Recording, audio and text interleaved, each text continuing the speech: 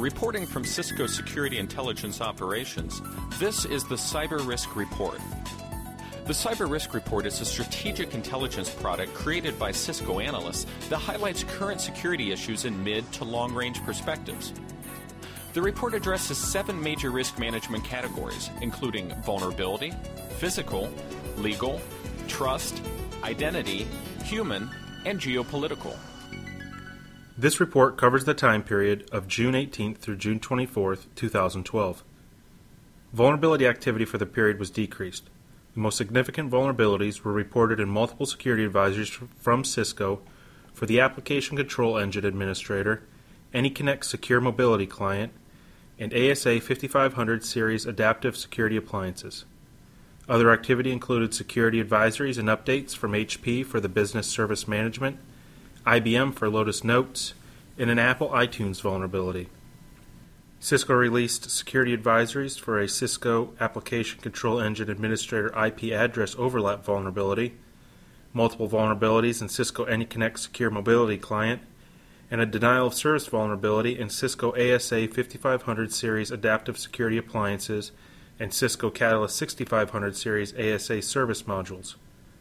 The Cisco advisories are available on the Cisco Security Intelligence Operations portal at www.cisco.com/security.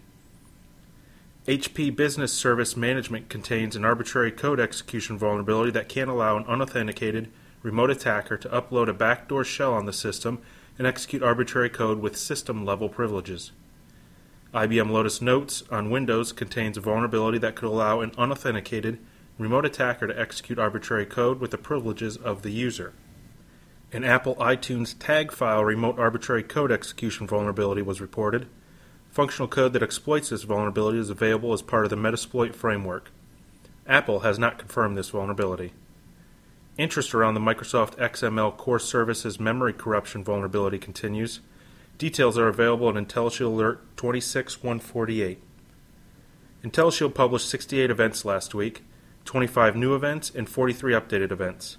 These alerts are available via the IntelliShield Alert Manager service. Visit www.cisco.com/go/IntelliShield for more information. Moving on to the physical risk management category. One of the upcoming papers to be published in the International Journal of Shipping and Transport Logistics is titled Maritime Piracy, an Analysis of Attacks and Violence.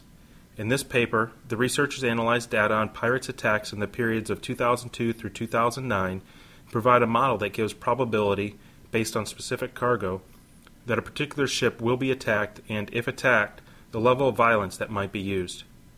Predicting whether a ship will be attacked is invaluable information because it can save cargo and, more importantly, save the lives of the ship's crew. What must be kept in mind is that this is a dynamic system.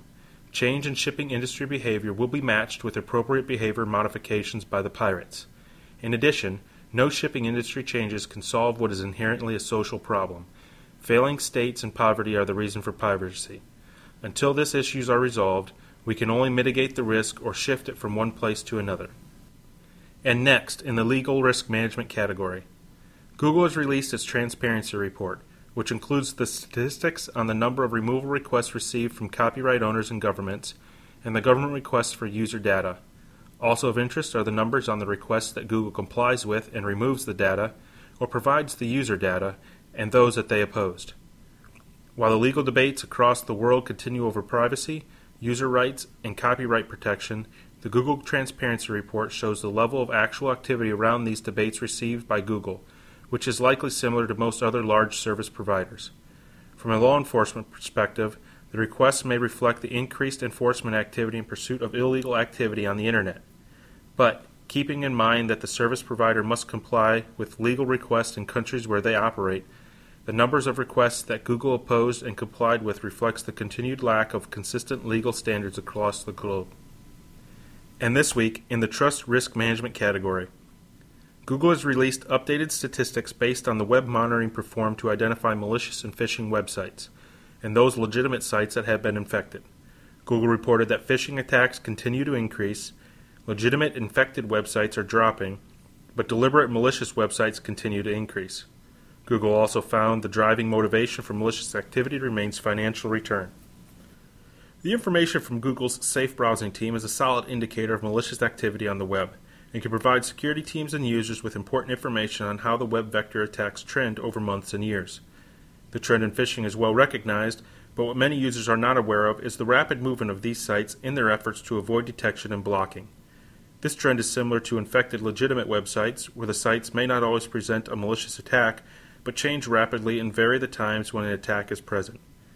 The good news is that security features, particularly reputation scoring and automated updates, continue to improve and are generally moving the numbers down. Phishing attacks remain a predominantly human vector, which relies heavily on user awareness for prevention. However, even for phishing attacks, the tide can turn using improved security features, such as reduction of spam email messages and user awareness. And finally, in the geopolitical risk management category, Mexico will elect a new president this weekend, July 1, 2012, with Enrique Peña Nieto of the centrist Institutional Revolutionary Party leading comfortably in the polls. A victory by Mr. Peña would end 12 years of rule by the party of the current President Calderón and his predecessor Fox, the National Action Party. Among other economic reform promises, Mr. Peña, a former governor of the Mexico state, has vowed to significantly raise taxes for some of Mexico's biggest companies. Mexico has one of the lowest tax rates among organizations for economic cooperation in development countries.